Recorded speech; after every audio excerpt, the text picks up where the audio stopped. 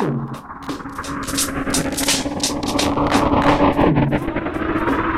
listening to Music Growth Talks, the podcast for musicpreneurs, with Andrew Apanov. Hello everyone, I'm Andrew Apanov. You're listening to Music Growth Talks. This is a podcast where I talk to different music industry experts, musicians with great interesting stories to share, music tech startup owners, and so on, in order to bring interesting tactics, strategies, insights to help you grow your own music brand. If you are an artist, work in the music industry, whatever you do, this podcast is designed to help you in some way. Just remember that we cover different kinds of topics here. It's totally fine if you just check the title of a new episode and read the description. I try to be as descriptive in these ones as possible. I write all the descriptions myself clearly, and if you feel that it's relevant, that it can help you grow, listen to it. Just use your podcast app to download for offline listening, stream it. We are available on all the various podcast platforms. And if it's not as relevant, it's totally fine to skip it. This is how I myself consume podcasts. I'm subscribed to a couple dozen podcasts, and I check new ones all the time. And I'm a big fan of several, but it doesn't mean that I necessarily listen to all of the episodes there. I just hope that you stay subscribed and that the majority of the episodes I record for you are relevant and interesting to you. But yeah, just to mention that it's more than cool if you skip some. We're not delivering a particular storyline that connects the different episodes. I try to make each one as independent and full as possible. Thank you all for listening. As a reminder, there is a Patreon page, patreon.com/Andrew Apanov, which is a place to support this podcast if you want to, and also access some exclusive stuff, the Patreon-only episodes, and so on.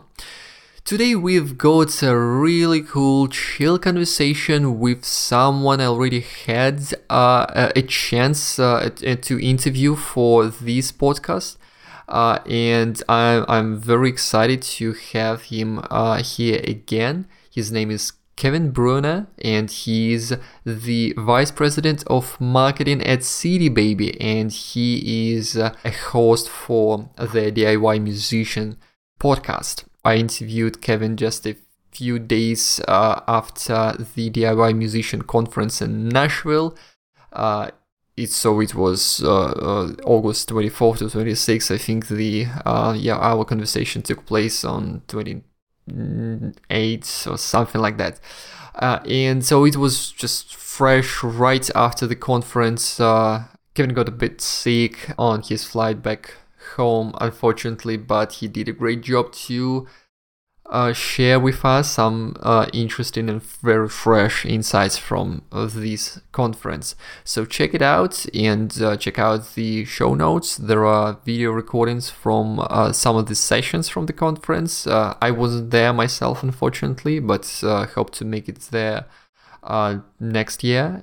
If you have any feedback or questions, be sure to hit us up. Kevin's Twitter is in the show notes as well. Mine most probably, and you can shoot me an email or leave a comment on SoundCloud, review on Apple Podcasts, and so on. Thank you a lot for listening, and here we go. Kevin, welcome to Music Growth Talks. I'm excited to welcome you to the show again. It's the second time we are having the conversation with you here, and everyone who hasn't listened to the first episode with you yet, check it out in the show notes. And I'm excited to have you here again. Welcome to the podcast. Thank you for having me again. It's really cool. We're recording this right after the DIY Music Conference. It ended 2 days ago, or literally yes. No, it was 3 days ago or something like that. 3 days ago, yes, correct. So it's just to give an idea of when we're recording that to our listeners. And it's something I want to talk to you about, and I've got a bunch of questions. Unfortunately, I couldn't attend myself this year again. It sucks. Yeah, but anyway, I'm really glad to have you here once again. And before we talk about all this good music business stuff, how are things going with Small Town Poets and your latest record? It's going well. We're past the initial release cycle, or the actual release announcement phase. And actually the week of the conference started on Friday, but I flew down to Atlanta on Tuesday, did a show with the band on Wednesday, then drove up to Nashville on Thursday to do the CD Baby conference. So trying to squeeze it in where I can. We've got a run of shows in the Northwest coming up in October. So, still trying to make it happen. It's going well. The record has had, for those people that have heard it, has had a very positive response. And yeah, I'm glad that you shared some of the marketing activities you did for it on the podcast as well. I'll link to that episode in the show notes where you talk about different things you tried to implement yourself marketing your own record. How did it work out with asking the listeners to stream the record? I did, by the way. I did that. I really liked it. So it worked for me. But yeah, did you see spike in listens after the show came out? I didn't see necessarily a spike in listens, but at our conference, I did talk to a bunch of our listeners that said that they were working on it, that they had actually checked out the album. So, I didn't expect it to drive a bunch of listens. Chris and I were just doing that just to be funny more than anything. Yes, still, I'm linking to it all in the show notes. And now, I had one big question to you. I just came up with it right before the recording. I was thinking about the DIY term you use a lot. And I mean, it's really cool that you make a focus on the indie musicians community. I mean, it's the core audience of CD Baby as a platform and, the podcast, all the educational material on the conference. Now, you just came from the conference where you saw a lot of fresh, engaged DIY musicians yourself. How would you describe a DIY musician? Are we thinking about a person, just an artist who are just actually doing it all themselves, figuring out how to build a business, a team around them? How does it look like to you now in 2018? Well, it could be different for everybody, but, coming back from our conference, what strikes me is that, one, the amount of talent out there is crazy. The people that come to our conference are so talented. Some of them are even just starting out. Others have very lucrative careers. And I would say that, you mentioned the idea of having a team around them. It really depends at where they're at. But ultimately, if you do have success and have started building a team, it's really about owning your career. So it may not mean that you're doing everything yourself, but what it does mean is that you're pursuing your career on your own terms. And that's really what's important, that an artist understand the marketplace, understand how it works, and understand their options. So at the end of the day, they're retaining ownership of their career and doing it the way they want to. Because if you go the old school way with the major label route back in the day, you weren't going to own your career. You were going to do what other people told you to do, whether you liked it or not. And in the end, you may not be satisfied with the art you're making. Yeah, no, totally. That does make a lot of sense. And which areas of an artist's career do you see the most development in? Like the streaming royalties increasing finally, or you see that, the live scene is looking better lately than some years before? Like which areas of this whole ecosystem that an indie artist is facing these days is kind of improving? Maybe it's something that was covered anyhow on the conference as well. Well, I think the one thing that's exciting is that it's getting easier and easier to reach fans directly, the people that you want that are potentially interested in your music. Some of the things that you can do with Facebook ads, we had a session at the conference about that, is amazing, and it's pretty affordable. There's practically everybody on the planet's on Facebook, so it's just a matter of understanding how to find and target those people with your music in a way that actually gets results. So some of that was covered. That's pretty exciting stuff. Then, we're moving into an era where it's easier for artists to make sure that all their musical assets are completely monetized. And that's a lot of the work that we're doing with our publishing administration service and YouTube monetization and Facebook and Instagram monetization, which we're doing now. Those things are just opening up more and more revenue streams for artists, and it's helping them understand that those things are there. And really all it is them checking a box in their account and giving us the permission to collect that money on their behalf and making sure they've done that. Because, there's these social networks are using your music, and many of them have not been paying, and those revenue streams are starting to come online. So just lots of opportunity. And even in the streaming world, we've seen with our catalog, which we have 9 million tracks in the CD Baby catalog, that 2017, the back end revenue, the royalties artists earn from, their music being streamed and downloaded exploded. And a lot of it was due to streaming. So streaming is really driving more adoption of independent artist music. So that's been exciting as well. That's important for many of our listeners to hear, I think, because a lot of musicians out there are still skeptical about ability to make money through streaming. And it's difficult, it's hard for sure, but knowing that the indie sector is making more money through streaming as well, it's not just the majors, I think it's important to talk about. And I mean, hopefully it will be resulting in high payouts for many independent musicians with the amount of streams that they can generate with probably modest fan bases they've got. I mean, it's still difficult, but actually Spotify is one of the topics I bet you talked about during the conference a lot. Do you have any particular insights you want to share in regards to streaming world? Because I just want to, it's like addressing an elephant in the room. Everyone is talking about streaming these days. It's a really big topic. It's an important topic. Is there any particular really cool insights that you heard or talked about yourself that you could share with us now? Yeah, I think the first thing to know is that if you're not familiar with the platforms, it's real easy to be frustrated and just, upset by where things have come. And most of the artists that I find that are still skeptical or wish it was back in the old days, most of them have not understood how these platforms work and how music fans are listening to music on them. And if you don't understand that, you're going to be frustrated, because streaming brought a fundamental shift in how music fans engage with music. In the CD world and the download world, you would go to a store, whether physical store or online, and you would have to know what you wanted going in, or have a good idea of what you wanted, because you'd buy a specific artist and then you'd listen to that music. And as you listened, you were selecting specific albums you wanted to listen.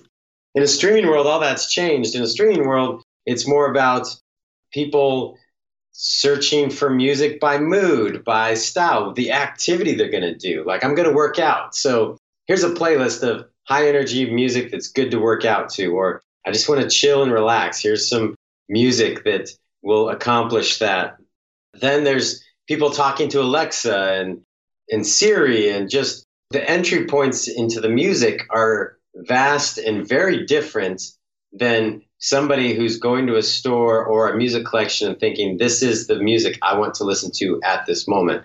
It provides an opportunity for the independent artist. If you understand that people are searching for music differently than they did in the past, and understanding what that means for your music and how playlists can fit into that equation, understanding that we've moved from a buying economy to a playing economy, where it's not about selling something anymore. It's just about getting people to push the play button. And how can you get fans to push that play button more and more? And how can you get people that have never heard your music push that play button? Because it's so easy, it's free, and it actually takes the pressure off artists from being a salesperson, which we all hate, to just being somebody that's excited about this music, and it becomes all about the music again. So I think that's a great place that we're at with streaming. Yeah, totally. I'm with you on all these points, for sure. Going back to one somewhat related thing that you talked about right before we switched to the streaming topic, about the importance of collecting royalties from different channels and handling publishing well and so on. this information may be outdated relatively soon, but right now I think it's still fresh. Could you share with us how it looks with Facebook specifically? It'll work similar to the way how it's worked on YouTube. They have their own fingerprinting system. And so it'll work similar way as YouTube. It's all brand new. Like they just turned that on earlier this year. So it'll be interesting to see how it plays out and how they're still sort of developing the system and it'll morph over time, but it's similar to how YouTube monetization is working. Right. Okay. Makes sense. Cool. Has there been any particularly interesting case studies, let's say, musicians who shared their stories you were impressed by? As you know, it doesn't have to be $1 million success story, but someone doing something on their own, maybe using the tools that you at CD Baby provide, and just achieving something cool. So particularly at the conference, did you meet any musicians who shared stories like that?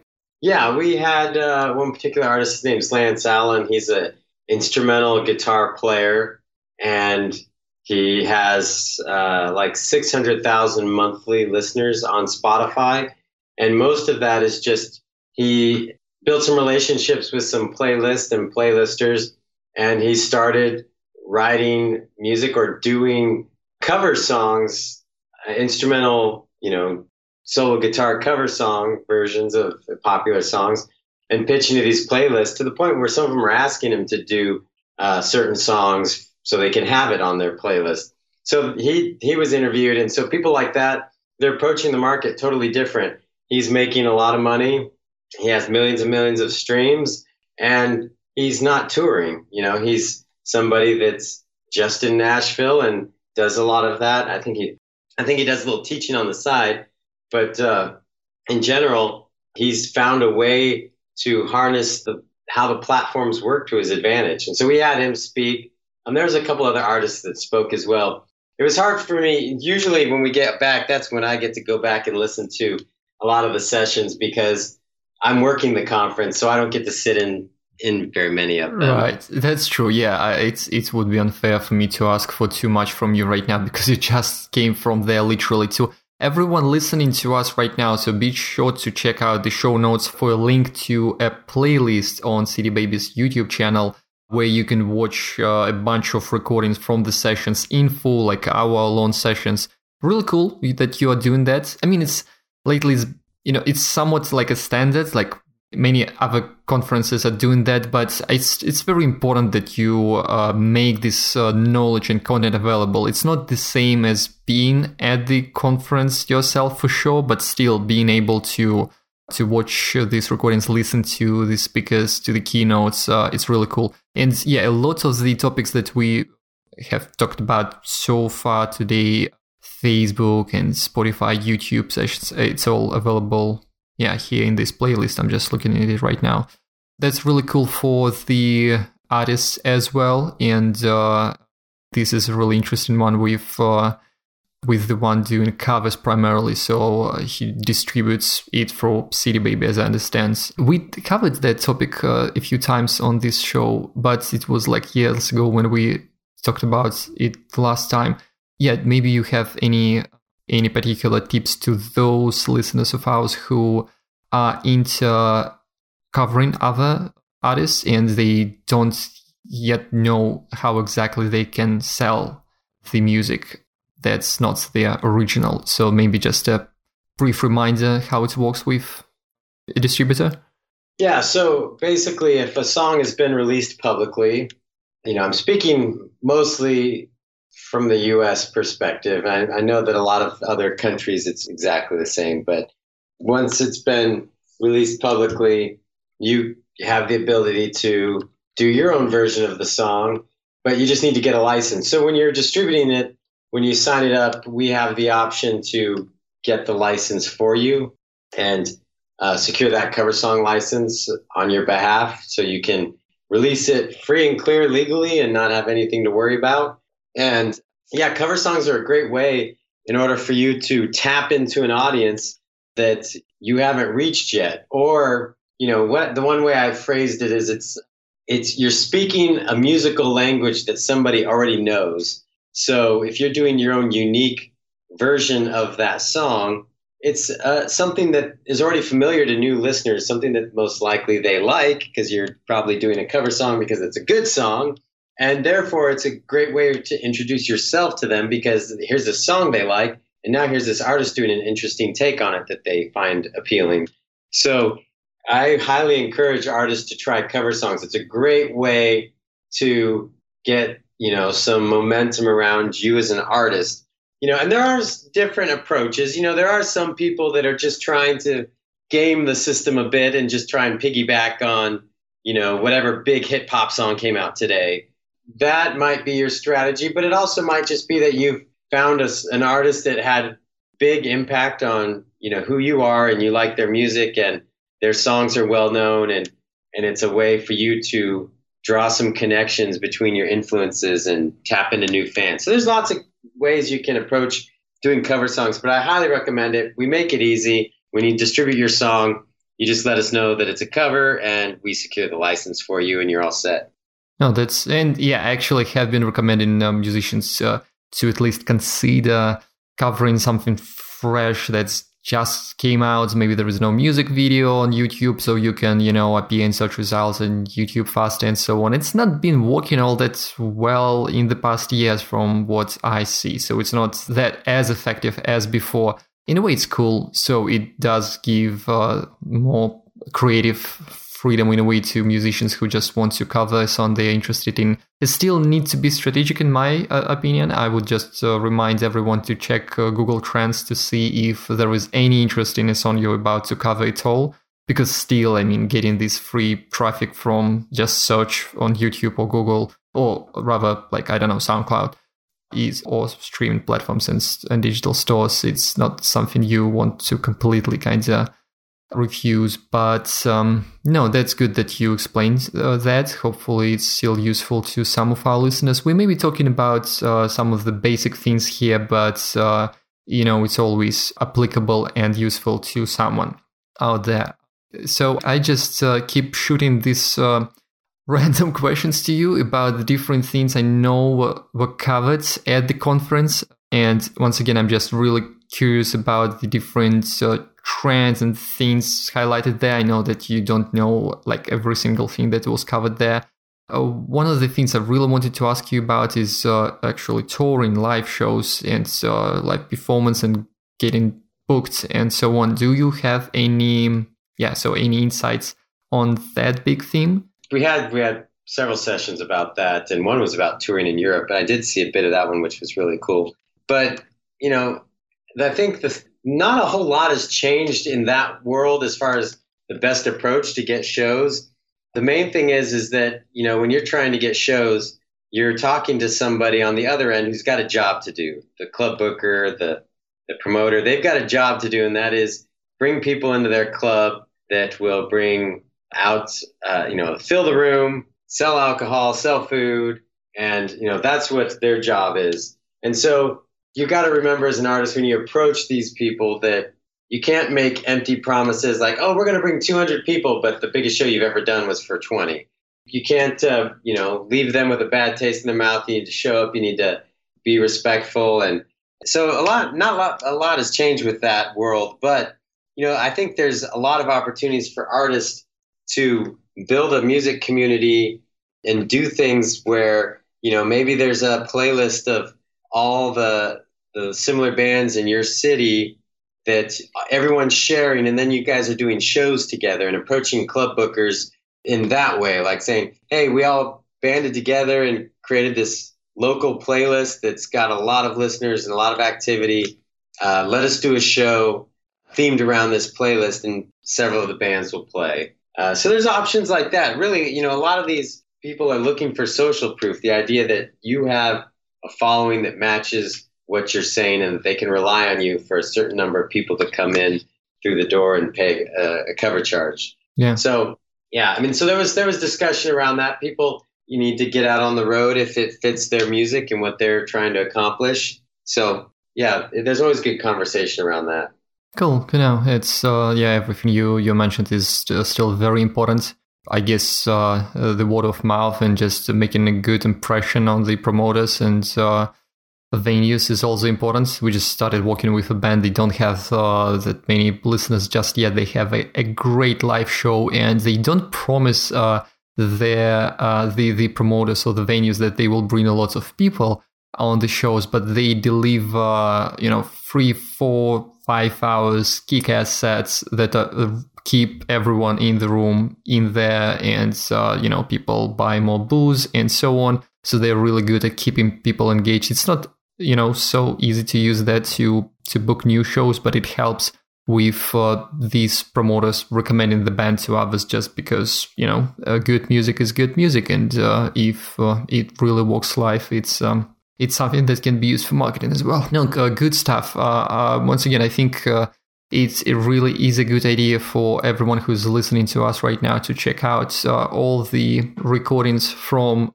the conference, from CD Baby's DIY Musician Conference 2018, which happened in Nashville. And I haven't watched all of them yet myself. I definitely am interested in finishing at least a few more.